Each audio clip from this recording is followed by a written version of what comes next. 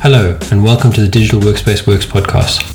I'm Ryan Purvis, your host, supported by our producer Heather Bicknell.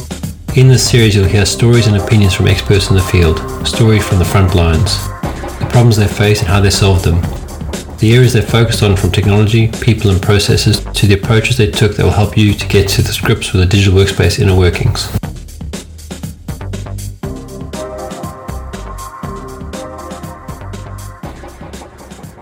Pretty good. How are you? Yeah, not too bad, thanks. Not too bad. You have a good Christmas? I did, yeah. Spent some nice time with the family. How about you? Yeah, good, thanks. We're out in the Western Cape in a hotel, so we're having a nice little family vacation. And well, I'm working; they're all on holiday. But yeah, all good. Yeah, it looks nice there. Yeah, it's a nice place. The weather's been a bit iffy, but that seems to be normal nowadays with global warming. But yeah, it's a good vibe. Nice. It's nice and warm. That's the key. Yeah. No, that's nice. I haven't read that article you sent me. Sorry, I haven't even got to that stuff yet. No worries. But just the headline I thought was great, because that's exactly what I was talking to someone about the other day. They were talking about the psychological effects of working from home and how you get into some really bad habits. And you know, like I'm one of them. Like I'll go to gym in the morning, then I'll go for a walk, then I'll do some email or something like that, and then before I know it, my first calls are coming up, and I haven't even showered yet. So then I'll spend the whole, because I'm not seeing anyone really. I'm on camera. I'll shower at like 3:00 in the afternoon. You know, because you've got to shower at some point. But that's my first gap. And then there's other things about being too much with your family too much, because you're all at home, and that also starts creating issues, because you actually need a gap from them as well, and then they need a gap from you. There's all these sorts of things, and I was thinking about it from the point of when you said the article. I was thinking about the friendships, and you forget about that as well. Because some of that is bonding with people at work, and not just to collaborate, and trust each other, but it's the friendships and building bonds for life in some sense. Yeah, I think when it comes to the difficulty of building bonds in a remote sense, it made me think of how, a lot of people, when you make friends when you're younger, it's in school, it's in shared activities, maybe it's family friends. And then a lot of adults, where do you spend most of your time that you would be meeting people to become friends with, which would be the workplace. And a lot of those friends might not be, people you are in the same department with or work with every day.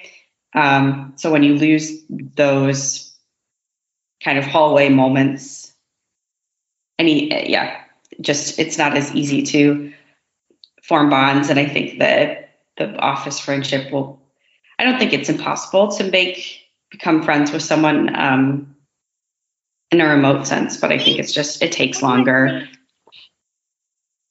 Yeah, definitely. And then, I think we were just talking about it now in this previous call. There's a need to meet up to go and see a customer. You will have that bonding moment because you're flying into one location, you'll go out for dinner, it'll be the first time you're meeting physically, so it'll be almost like an adventure. Then you'll have this stressful engagement with the customer, because it's always, stressful. But that'll create the foundations for friendship to happen, because you get to know each other, you're spending time in a hotel, you're outside of your comfort zones. So that'll help you bond really quickly. Where in an office, you may never speak to that person beyond meetings, so you don't build a friends relationship, because it's transient in some respect. Yeah, I hadn't thought about that, but I think you're right.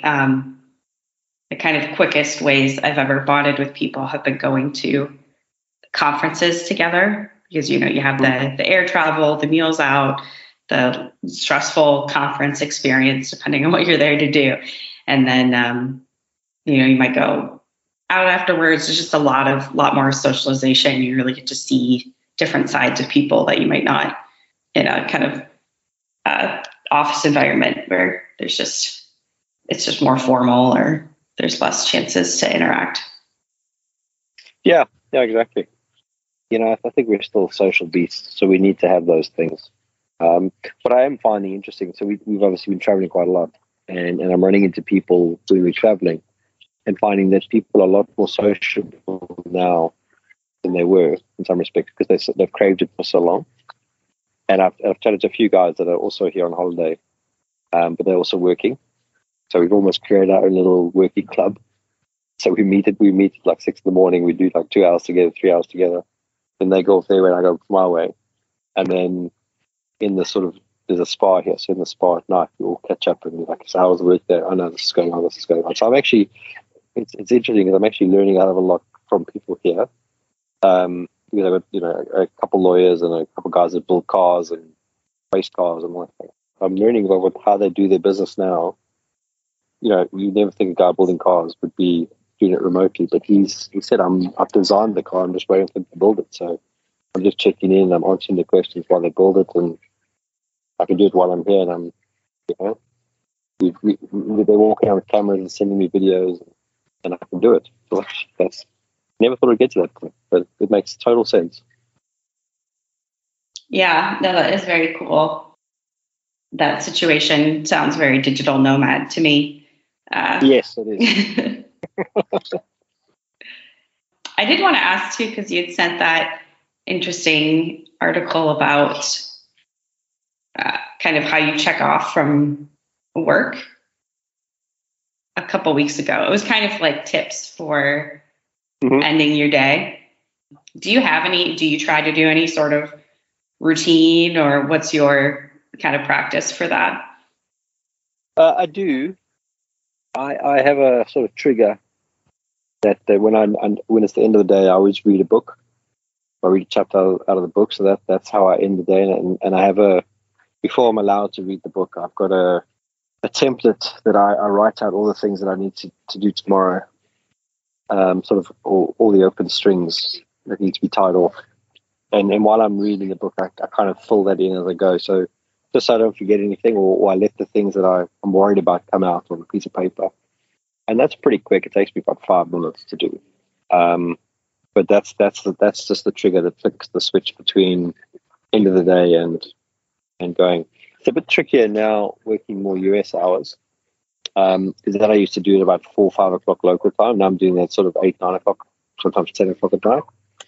But it's amazing how the brain is just trained to know when you do that process, then you stop worrying about work stuff and you go into,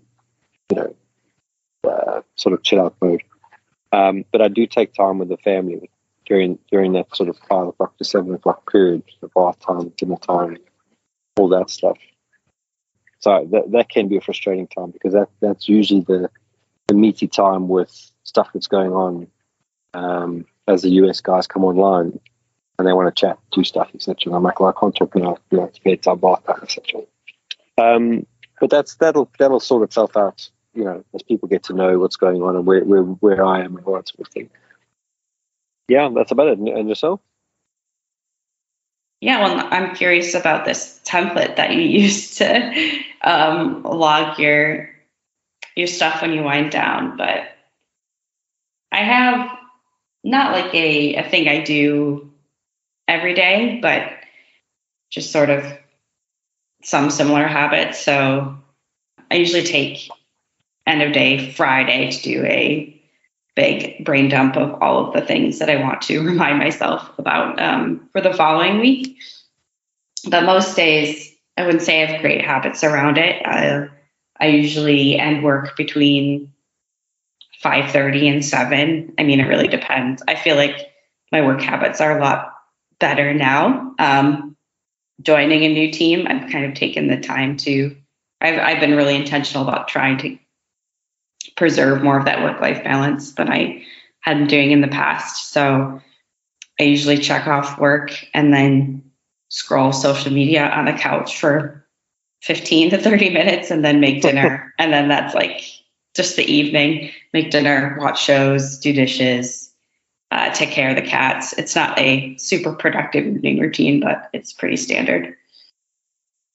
Yeah, I mean, the template's very simple. just to answer your question, I mean, it is really just a case of, is there a meeting I have to set up? Is there calls I need to do? Is there brain work that I need to do? So like I'm working on a design document at the moment, so that's always on my list of things that I need to do tomorrow that I meant to do that I didn't get to, like I'm going to read something or research something or whatever it is. And that just helps me when I wake up in the morning to go, I just go look at the list and then I plan sort of freshness, the fresh time to look at the most brain intensive things first. Because the worst thing you can do is go look at your email first thing. Because that just scatters you all over the place. And then by about 10 o'clock, usually, that's when I start looking at email.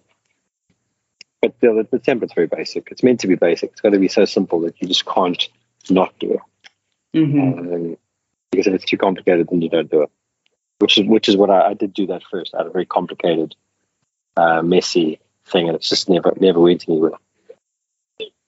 Yeah, it's like too much work to actually fill it out. Yeah, exactly that. Off of that article, was there anything that they had pointed out as a transitional routine that you thought was interesting or would want to try out yourself? There were a couple of things that I liked about it. I mean, some of the stuff is pretty, I mean, the nice thing about most of the things is pretty obvious. Yeah. But I like things like context. So where you do certain tasks, you don't, if you can help it, you don't eat where you work. You know, that sort of thing. So even in the hotel where we're staying now, I've got a desk set up there that is away from the lounge and it's away from the bedroom, and I work there, and that's the only thing that I do there. So if I sit down there, I'm going to work. If it's really early in the morning and the kids are sleeping and stuff, I'll leave the room and I'll go sit in the internet cafe and work there. So there's always a break, a physical break between the areas. I think the other general things is just booking things out in your calendar.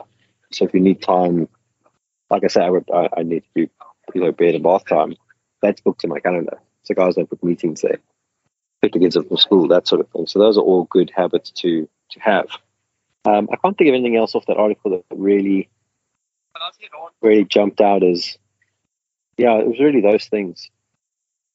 Did you have anything you liked out of it? Yeah, I think those are all good practices. I agree that I think there's nothing here that was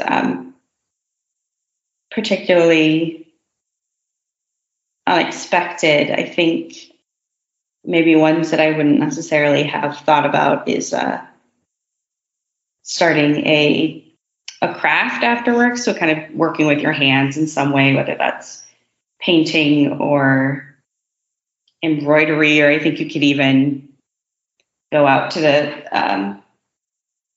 the shed and work with some tools and do some woodworking or something like that. I think even a puzzle, I think there's something appealing to me about doing things with your hands, engaging kind of other parts of your brain after as a kind of transitional activity. Yeah, I mean, I could definitely see that. I just don't have the time or the space, that kind of thing. Yeah. I need to tie up. Okay. Okay, so we'll catch up next week. All right. Happy New Year. All right. You too. Have a good one. Cheers. Bye. Thank you for listening to today's episode. Heather Bicknell is our producer and editor. Thank you, Heather, for your hard work on this episode.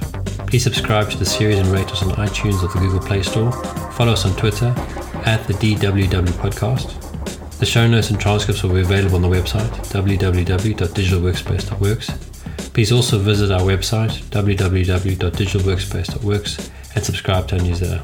And lastly, if you found this episode useful, please share with your friends or colleagues.